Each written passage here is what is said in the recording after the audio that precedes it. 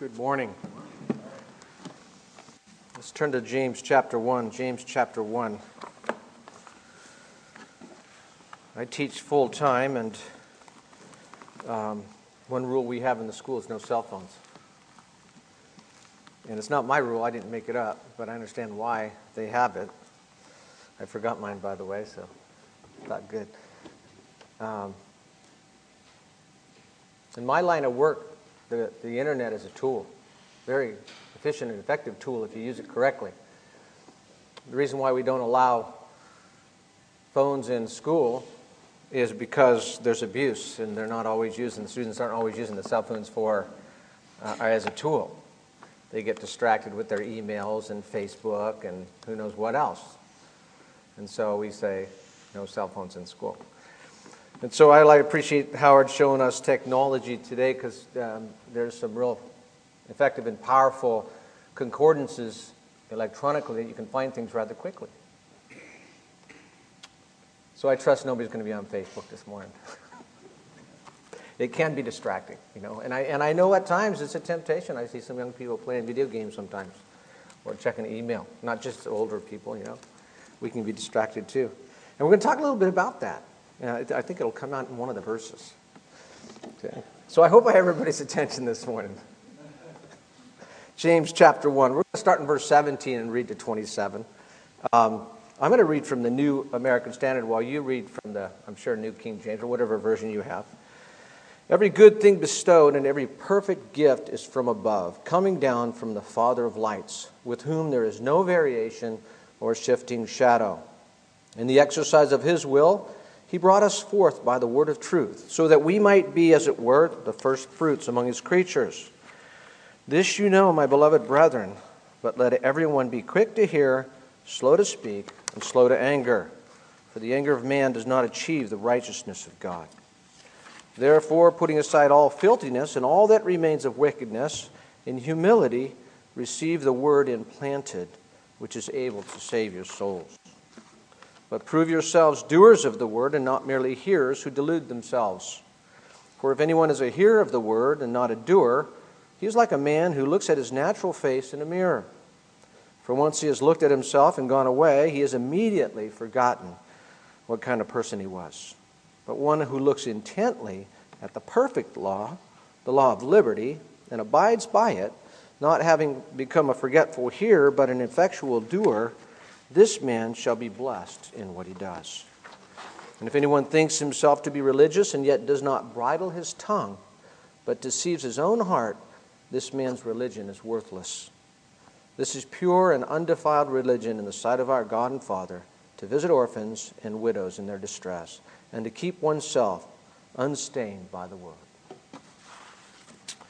May the Lord bless not only the reading, but the doing of his word to us this morning. Every good thing bestowed. What would you say is maybe the general theme of this portion of Scripture?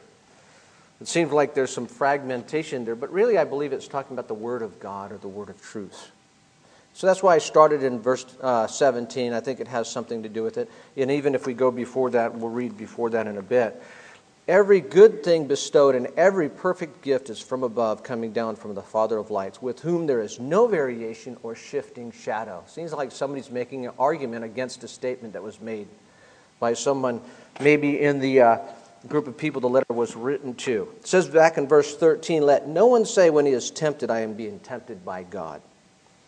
For God cannot be tempted by evil, nor does he himself tempt anyone. Why is it written if it wasn't some accusation made by someone? But each one is tempted when he is drawn away by his own desires and enticed. Then when desire has conceived, it gives birth to sin, and sin, when it is full grown, brings forth death. God is a good God. Nothing but good proceeds from God. Do you believe that this morning? Do you think that's a popular belief out in the world today? For in one way, shape, or form, people accuse God of not being good. And sometimes we Christians can cast that into doubt in our own hearts. When we suffer trials, and we wonder, why am I going through this? Do we really trust God that it's best for us, that He has good in store for us as us going through it? Or do we wonder, do we doubt God's goodness?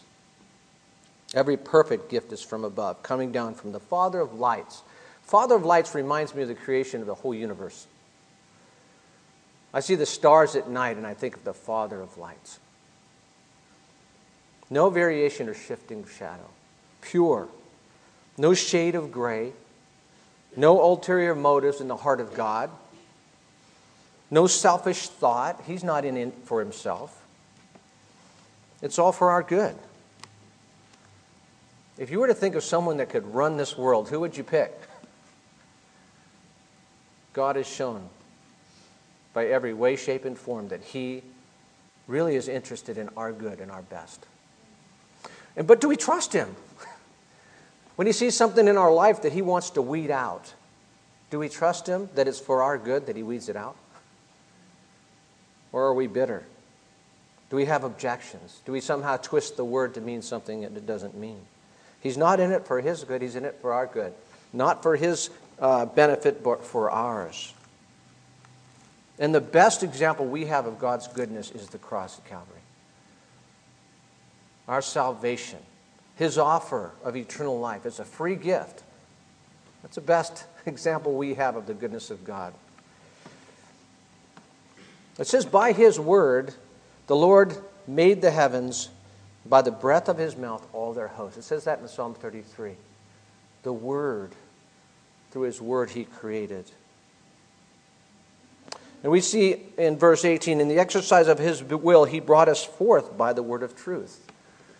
If you know the Lord Jesus Christ, if you're saved this morning, how did you come to know Him? It's through His word. It's through the power of His word. It was through the effectual working of His word in your heart. It's the same word, the Word of God. And we're going to see that through here, the argumentation for the Word of God. And so what we're going to ask this morning, and I hope you ask this of yourself, how important is this in your life? What place does it take in your life? The Word of God, whether it's on paper, whether it's electronic, it's the very Word of God. How important is it to you? Do you know that you show by your life how important it is? Do you show by how you live what you think of the Word of God? It says, by the Word of God, He created the heavens and the earth, the Father of lights. It's by the Word of God that if you know Him, you have your salvation. It was not without the Word of God. So if you know the Lord Jesus Christ, if you're certain that if you were to die today, you'd go to heaven, receive a glorified body, be with Him for all eternity in a place of pure pleasure and joy, you owe it to the Word of God. You heard about it through the Word of God, or someone that was quoting the Word of God, who had that very work of the Word of God in his life, in his heart. The same Word of God that brought everything into existence gave you new life if you know Him. And so the Word of God is precious, very precious. But what place does it take in your life? And that's what we're going to think about as we go through this passage, because I believe that's what the passage is talking about. And we're going to see the context of that as we go. In the exercise of His will, He brought us forth. He's talking about when He says brought us forth. Isn't it interesting that He uses that term, brought us forth? You know, it's special to me because I'm going to have a grandson. He's going to be brought forth. It's talking about, the term is the birthing process. You know, it's used earlier of sin, right? When sin is brought forth, I mean, the result is death. But with God, not so. It's eternal life. And it was done through the exercise of His will, a conscious decision on His part. He is the one who made it happen because He made a choice. If you know Him, He chose you. He loves you, and He has good for you. He brought us forth by the word of truth so that we might be, as it were, the first fruits among His creatures. We're not the only ones. You know, it's talking about the dispersion here in this letter from James. And think of how many people have come to know the Lord, received eternal life, forgiveness of their sins since that day. We have that idea of first fruits in the Old Testament. When there was a harvest, they would bring in the beginning of the harvest and dedicate that to God, concentrate to that to God, recognizing that it comes from God, it's of God, it really belongs to God, but with the hope of the full and future harvest. We're part of that harvest. We're part of that harvest. And there's more to come. Really the word in the exercise of his will literally is talking about he having made a decision. He made a decision. And it wasn't, the source of that decision, the way it's written, wasn't necessarily his emotions. Not that he doesn't have emotions, but it was an act of his will. He brought us forth. Had nothing to do with our merit. It wasn't forced or obligated. Some people think God's obligated to forgive because that's his job. He's not obligated to forgive. And you have to ask yourself this question. What do you think about this question? If God were to send me to hell, would he be perfectly just and right? And would I have no excuse or claim against him for having done that? I believe that to be true. I believe that I'm not going to hell, not because I don't deserve it, but strictly by his mercy. And should he have decided to send me to hell, I wouldn't have an excuse. I wouldn't have an argument. He'd be right. He wouldn't be wrong. And I couldn't accuse him of being merciless either. Because the guilty has no demands on mercy. It's a request, not a demand, when it comes to the guilty. Bill McDonald puts it like this: his love to us was unmerited, unbought, and unsought. Isn't that good? Unmerited, we didn't deserve it. Unbought, we didn't pay for it. And I think God's insulted when somebody approaches him with, but I did this, and but I did that, and but I wasn't as bad as this, and I wasn't as... I think God's insulted by that. Because that's saying somehow we have merit before God. However so small is an insult to God. We had zero merit. Unmerited, unbought. There's nothing we could do. God can't be bought. How can you buy off someone that owns everything? And unsought. We really didn't seek it. You might entertain the possibility or you might entertain the thought that you were seeking after God. It was really God seeking you and luring yourself to him by his love. Awakening in you a desire for him. Bringing people along the paths to say the right things to spark that interest. It was God doing it. Not without your will, not without your desire, but him having that desire. It originated with him. Not without the word of truth, not without the word of God. That's how important the word of God is. That we might be, as it were, first fruits among his creatures. It's going to talk about salvation there, and we need to remember that in this passage, salvation really has three tenses, doesn't it? Salvation, we talk about past tense. That's justification. For those of you that know the Lord Jesus Christ, there was a point in time that you came to know the Lord Jesus Christ. That you accepted what he did on the cross for you. That your sins were forgiven. And that he placed the Holy Spirit to abide or live in your heart. That was when you were justified before God. And if God justifies, who can condemn? Right? And the justification was based on Christ's shed blood on the cross. His perfect work. So that's justification. But salvation in the present tense, how am I saved in the present tense? There's a process of sanctification that goes on in the life of the Christian. As a Christian grows and matures and learns more about the Word of God, he's called to a life of sanctification. And as he sees victory or she sees victory in their life, they walk down the road of sanctification. One day, and I'm looking forward to it, when I'll be rid of this sinful nature forever, we'll see salvation in its future tense, and that's glorification. That's where we'll be glorified with the Lord Jesus Christ forever. Rid of this sinful nature. Won't that be a happy day? And so we see, as it talks about, he brought us forth by the word of truth that we might be, as it were, first fruits. It's talking about justification. It's talking to those who have come to know the Lord Jesus Christ. And further down in the text, it's going to talk about sanctification, which brings into question, you may know the Lord Jesus Christ here this morning. You may be one of those. You may be one of those who has not been justified. You haven't come to the place in your life where you have received the Lord Jesus Christ as your Lord and Savior. But if you have, the question is, where are you in your spiritual life right now? And people are at different places in their spiritual life. There's newborn babes in Christ. There's those that are 1 year old in Christ, 2 years old in Christ, 20, 30 years in Christ. How old are you in Christ, Howard? 35 years. Okay, so we have various years of maturity. Now, there can be someone that has 20 years of Christ or more, like myself, that has maybe the maturity of a 5-year-old. And we don't like to say it, but when we were little and we were cruel children, we call that retarded. That's because my growth is retarded of what it should be. I should have the spiritual maturity of a 25-year-old in Christ, not of a 5-year-old. And so if I have a maturity level of someone less than my age would dictate, I have to ask myself, why? Why is it that I'm not as mature as I should be? Why is it when I suffer trials and temptations, I don't have victories as I should? We're going to find out. This passage tells us. It says in verse 19, "This you know, my beloved brethren, but let everyone be quick to hear, slow to speak, and slow to anger." Now that verse, what does it mean? What does it mean? Now it has lots of application, doesn't it? I mean, the wise of the world would recognize the wisdom here. You know, be quick to hear. I mean, God gave us 2 ears and 1 mouth. That should be an idea, right? We should listen at least twice as much as we speak. And I'm not claiming that I have this under control. People that know me know that I don't. But that doesn't stop me from seeing what the Word says and aspiring to do what the Word says. Quick to hear, slow to speak, and slow to anger. I have something I want to read to you, and you'll have to excuse me for reading, but some things are so good I feel I have to read them. Okay? And it talks about placing this verse in context of the whole passage to get the idea of what James is saying. Now, we can apply it in lots of ways, but its interpretation should be subject to context, right? At first glance, James 1:19 and 20 appears to be a series of isolated exhortations and in Scripture memory exercises. That is how these verses are often interpreted.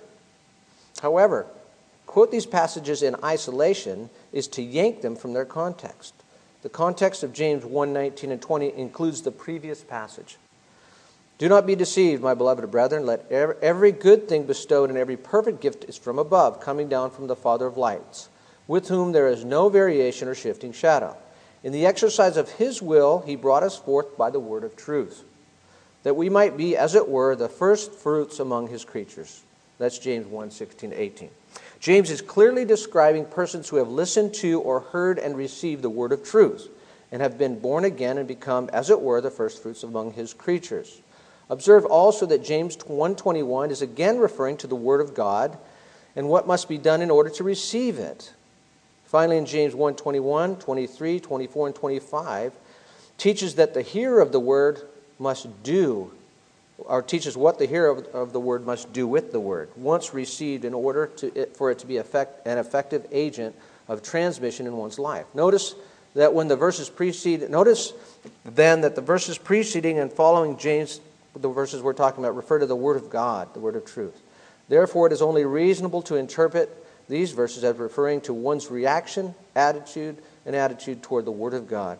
Thus, in order to maximize one's reception of the Word, one needs to listen, be quick to hear, and refrain from speaking. It's very difficult to hear God speaking if we are speaking, and to refrain from anger. So in context, the whole passage is talking about the Word of God, and it's talking about what's your reaction to the Word of God. Maybe you've talked to people about the Word of God. What's their reaction? It says we should be quick to hear. There's 6 times mentioned in the New Testament where the Lord Jesus Christ said, "He who has ears to hear, let him hear." That's thought-provoking. It makes you go back and say, what did He say? What was He meaning? And that's how we should approach the Word of God, with reverence and with ears that want to hear. Quick to hear, slow to speak. You know, sometimes, I've been told by a math teacher one time that people generally approach at least math problems, sometimes it's true in life, problems one of 2 ways, and I think I've mentioned this before. Person that has a problem, a math problem, sizes it up, comes to a quick conclusion, and bam. Real quick thinker, he's fast, and he gets it right maybe 8 times out of 10. And then there's the person that looks at the problem, thinks about it, walks around another angle, looks about it, thinks about it, looks at it, thinks about it, hits it from another angle, third angle, looks at it, thinks about it. Then he's thinking, and the guy that's already got the answer is going, come on. And finally he comes up with the answer, and he's right like 95% of the time. He takes this to why? Because he's not being quick to speak, being quick to hear, quick to contemplate the problem, slow to speak, and when he does, it doesn't say don't speak, does it? It says slow to speak. So and that's what sort of comes into play when it comes to looking at our cell phones. Are we hearing? Are we being quick to hear when we're distracted and looking at our email? Sometimes somebody will bring something up. This is what I love. The Word of God has to, in the life of a Christian, has to be the ultimate and utmost authority in their life. Has to be. Can't be tradition. Can't be what our fathers did. Can't be what happened before. It has to be what the Word of God says. Guided by the Spirit of God. So if someone brings something up in your life with the Word of God, the question is, are you going to be quick to hear? Slow to speak. Slow to anger. I've had people get angry at me before for showing them what the Word of God says. It's not a comfortable experience. That's what the Word of God... This is a reaction to the Word of God. You go out in downtown San Francisco and you preach the Word of God faithfully, you're going to have people very angry at you. That's the world's reaction. But sometimes you get Christians angry at you. Because there's areas in our lives that God wants to change. He wants to make us more Christ-like. He wants to make us more happy. He wants to make us more efficient and effective in living the life that He has for us. And the only way He could do that is if we listen to Him. And we don't say, yeah, but. We're slow to speak, quick to hear. And that reminds me, when somebody asks me a question or says, I need to stop and listen. And I have to confess that I'm learning something. People aren't always communicating what seems apparent on the surface. Does that make sense? And I'm learning that. It's taken a long time. Some people have thick noggins. They don't always mean what seems apparent on the surface. And sometimes it takes a listening and a longer listen. And when we do speak, maybe it's going to be a question. Like, is this what you mean? And if somebody thinks there's something in our life, we should love our brothers and sisters to the point that they feel the freedom to ask the question, to bring it up. The Scripture says this. I'm just wondering, how do you take that? Because it seems like you don't understand that passage. Slow to anger. Let's talk about our reaction to the Word of God. Let's move on, because I want to add to that, and there's more to add, but I think it comes up in the past. I don't want to get ahead of myself. It doesn't say, it says slow to anger, doesn't it? Does it say don't get angry? There is a righteous anger, Warren Wiersbe said, he writes, I once saw a poster that said, temper is such a valuable thing. It's a shame to lose it. Pretty good, huh? But he points something out. It is temper that helps to give steel its strength. The person who cannot get angry at sin doesn't have much strength to fight it. It's true, isn't it? Angry at sin. James warns us against getting angry at God's Word because it reveals our sins to us. Like the man who broke the mirror because he disliked the image in it. People rebel against God's Word because it tells the truth about them and their sinfulness. We shouldn't get mad at God's Word. We should get mad at sin. MacArthur makes a good point about the dangers of the type of people mentioned here, noting that it is therefore an anger that only the Lord and the believer know about. That anger against sin, sin in my life. Therefore, it is a special danger in that it can be privately harbored. That's if I get angry at someone else's sin, right? James' emphasis here seems to be on those who hear the truth and resent its exposing their personal false ideas or ungodly lifestyles. Throughout the history of the church, in fact, throughout the history of fallen mankind, even believers have resented God's truth and the messenger who brought it. There is, of course, a just and holy indignation against sin, Satan, and anything that dishonors the Lord or assaults His glory. There are things we should be angry about, but it shouldn't be God's Word pointing out sin in our lives. It shouldn't be God trying to tell us that we need to change. And I have to confess to you, I'll be transparent, I have been plenty angry before with myself. I mean, angry with myself. And sometimes not over the right things, You go to, it talks about, we're going to talk about mirrors a little bit later on. I'll save it for then. Let's move on. It says, the anger of man doesn't achieve the righteousness of God. You know, sometimes we talk to people and we get in conversations. I got a conversation with this guy that came into Weld the week before I left. And I had to get out of that conversation real quick. I talked about how we were missionaries in Brazil for 9 years. And we were talking about God. And he said, yeah, he goes to church, you know. I asked him if he was right with God. He said, yeah. You know, he obeys the commandments. I said, really? He said, yeah. I said, do you love the Lord your God with all your heart, with all your soul, with all your strength? He goes, yeah, I think I do. I go, are you kidding me? He goes, no, I do. I said, really? I said, let me ask you this. You watch TV? He goes, yeah, I watch TV. I go, very often? He goes, just about every day, a little bit. Oh, that's good. You read your Bible? Well, I've read some. I said, do you read it every day? Well, no. I said, so you like the TV more than the Word of God? Well, so you really love the Lord your God with all your heart? Well, yeah, I think I do. Oh, man, and we went, I pointed out a couple other things, you know. And he couldn't just see it right in front of his face. And that's what it's going to talk about. We're going to see the penalty of those that are hearers and not doers. He couldn't see it. He thought he was obeying the 10 Commandments, loving the Lord, his God, with all his heart, soul, and strength. You know what? I'm a Christian. I've been a Christian for, 20 years, 1981, however, do the math. And I can't say that. I can't say I love the Lord my God with all my heart, soul, and strength. Because I know if I did, I'd be living my life a lot different. I aspire to that. I want to. But I have to confess to you this morning, sometimes I don't want to. That's the truth. If I wanted to, I'd do it. I'd be living a lot different.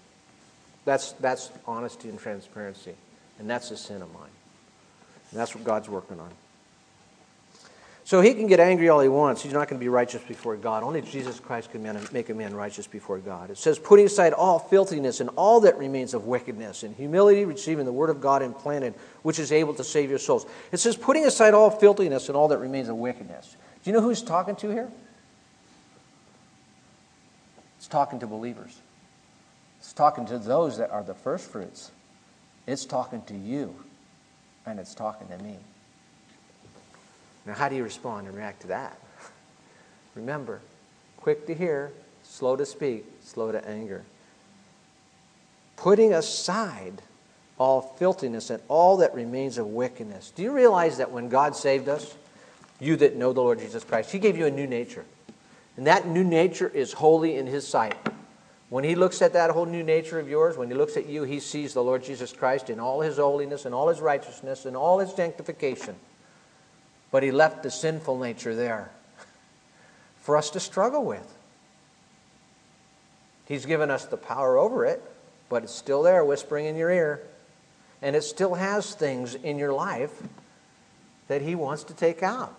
It's called baggage. Let's call it baggage. That's a term we understand. What kind of baggage are you bringing or did you bring into your Christian life if you know the Lord Jesus Christ? You know, the big stuff's easy. Yeah, I stopped swearing, I stopped smoking, I stopped drinking, all that stuff's easy.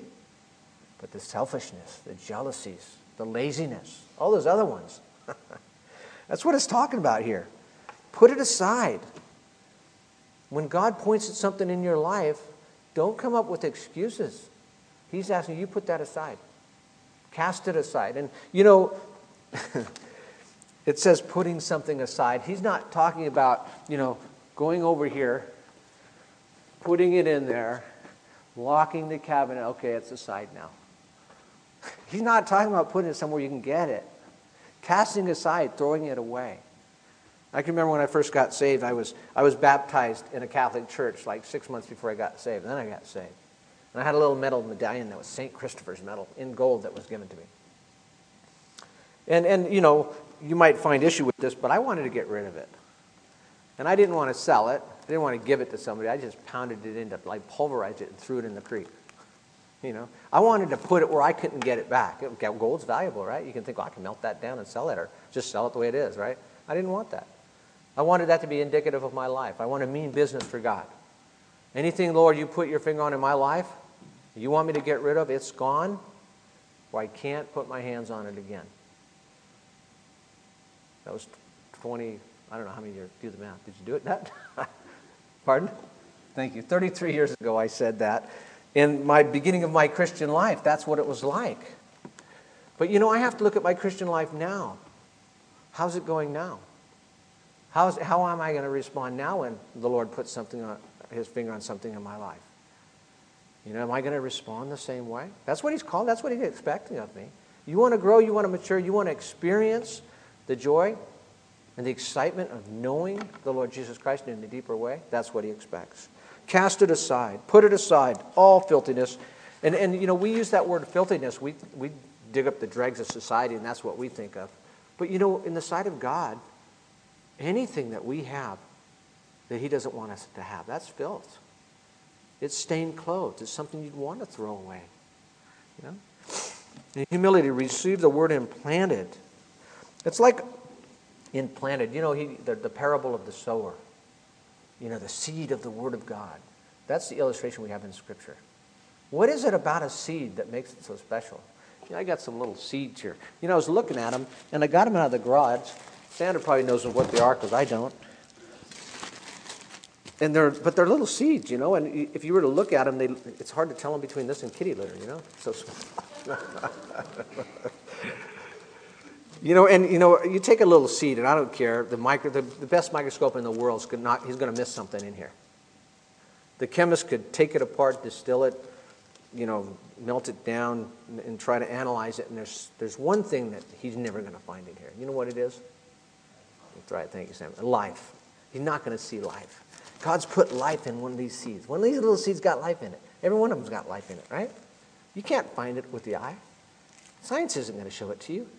It's from God, right? That's the Word of God. If you have accepted the Lord Jesus Christ, you have that life in you. And this seed was meant to be placed in an environment where it could grow and fulfill God's purpose for it, which is to grow and provide fruit, more seeds for more plants. It has to be in a receptive environment. You're not going to do it in the Mojave Desert. Same thing with the Word of God. The parable of the sower teaches us that. It has to go to a heart that's the right soil. And that's true of salvation, but it's also true of spiritual growth. When the Word of God hits your heart, it's like a seed. God wants it to germinate and bring forth fruit in your life. But it's only if you respond in the right way, if it lands in the right soil.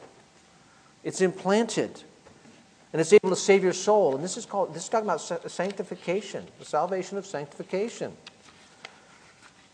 It needs to be nurtured. And then we get into the verses that are special. To me, anyway, prove yourselves doers of the word, and not merely hearers who delude themselves. See, that's interesting. I've never thought about that. That's the penalty for those that are hearers and not doers. They delude themselves. They're mistaken. And they're convinced they're right. The person that doesn't practice the Word of God or do the Word of God but just merely hears, they know the right answers. Oh, everything's wonderful. This spiritual thing's happening, that spiritual thing happening. And you're looking at every indication in the person's spiritual life that things are falling apart, but they think things are great. They delude themselves. You can put on the trappings of spirituality. You can hear the word. I have a quiet time every morning. I read my Bible. Does that mean I'm spiritual? Does that mean I'm growing? Does that mean I'm maturing? That just means I'm a hearer. And I'll tell you who has spiritual power in their lives. It's not the guy that has 33 years in Christ. It's the babe in Christ, 1 year old, that every word they hear, they're doing. There's where power lies. There's where spirituality lies. And we that have traveled the path for so long, we can lose that. Lose that truth, lose that practice, and we become stagnant, stale, and a real bad example for those young people that really want to grow for Christ. We have to watch out for that. Prove yourselves doers of the word and not merely hearers who delude themselves. For if anyone is a hearer of the word and not a doer, he's like a man who looked at his natural face in a mirror. For once he has looked at himself and gone away, he has immediately forgotten what kind of person he was.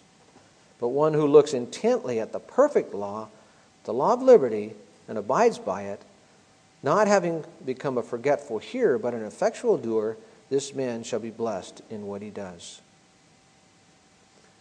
A mirror. Don't you love illustrations in Scripture? So I brought a mirror. I brought a mirror to show you. Well, actually, I didn't bring a mirror to show you. I brought a mirror to show you yourselves. I work with mirrors, so they're near and dear to my heart. They can really brighten up a room.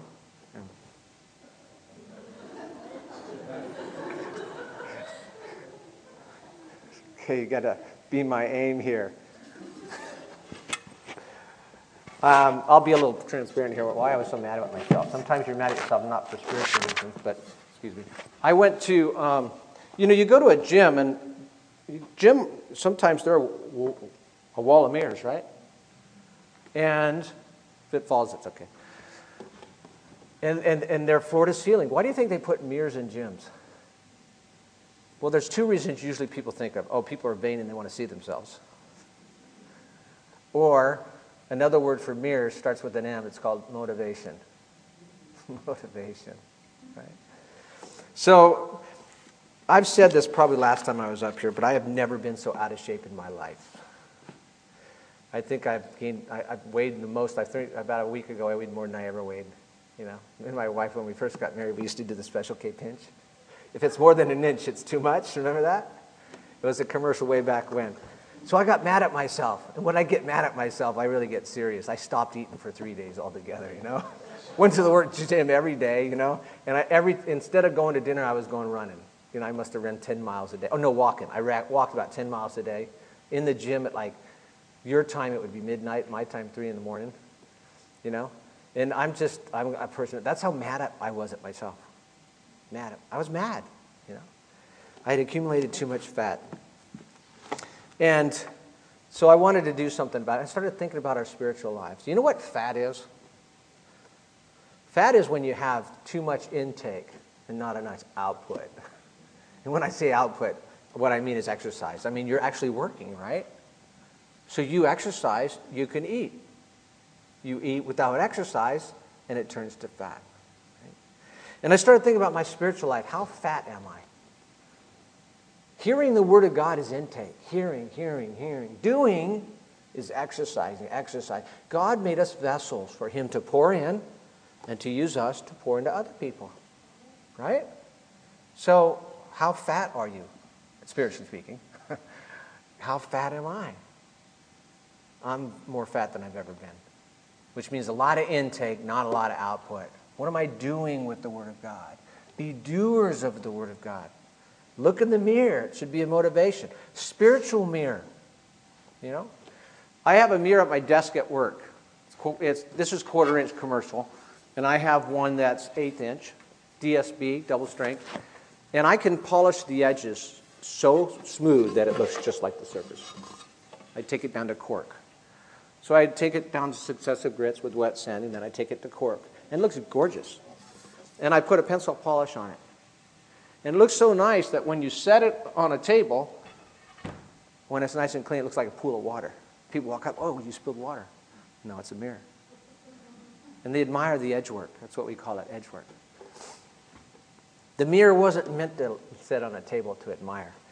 For some people, that's the Word of God. Oh yeah, I read the Word of God. We have it in our home. It's on the table. We admire it. We look at it. That's not the purpose for the Word of God. Just like that wasn't the purpose for a mirror. It looked like a puddle of water. We can admire it. We can study it. We can talk about it. But until we put it into practice for its intended purpose, we're not using it the way we should. Right? Mirror. How are you doing in your spiritual life? It's interesting about a mirror. Why do we have mirrors? Pardon? For reflection. Well, in layman's terms, what does that mean? To look at ourselves. That doesn't sound good, but it's to see things we can't see without it. Right? I can't see my face without it. I don't know how I look. Somebody says your nose is all crooked. I'm going to say, really? I can't see it. Then I'm going to say, you're right, it is. Is to look at things we can't see. There are things in our lives that we can't see. You can't see them. God sees them. And if you're attentive, slow to speak, quick to hear, slow to anger, and ask God to show you those, He will. But sometimes you know what He uses? Of course, He uses His Word, but He uses other people that know His Word as well. So that they can learn. Let me show you something you don't see. Then how are you going to respond? Ooh, get mad? But.